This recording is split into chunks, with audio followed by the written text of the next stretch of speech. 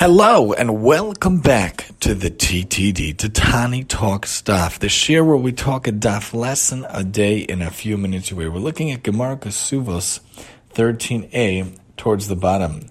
The Gemara talks about how we could discuss that maybe you could even bring about the view of Rabbi Yoshua, who set a higher standard in genealogical matters regarding a Kohen. The notes point out, although ordinarily we don't assume that when a man and woman are in a certain situation, different things may have occurred. With regard to the kahuna, to the kohanim, to the priestly aspect of our nation, we're more stringent and fear for the worst.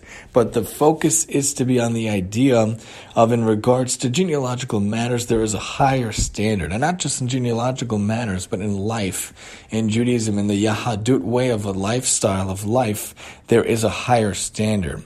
When we look at the Torah, when we look at the life that Hashem plans for us and tries to guide us to do with the guidebook that is the Torah, there is a higher standard expected of the Jewish people. That's why we're called an Or Lagayim. That's why we're supposed to be a light to the nations. That's why we're supposed to be a shining example to the nations. We're supposed to be Mamlaches Kohanim V'Goy Kadosh. We're supposed to be a nation of priests, a nation of kings, a nation of holiness, and a nation that's doing good things. We're supposed to set the moral standard and the moral precedent. We're supposed to be the ones that are a guiding light for the nations around the world. That's why, chas v'shalom, it's always such a terrible chil Hashem if there's a news story or an article about this Jew that swindled people out of money, or this Jew that was a murderer, or this Jew that totally messed with his clients, or this Jew that totally was involved in the drug trade. It's always a terrible chil Hashem in general for the person, for the Jewish nation, for the Jewish people as a whole, because we're supposed to adhere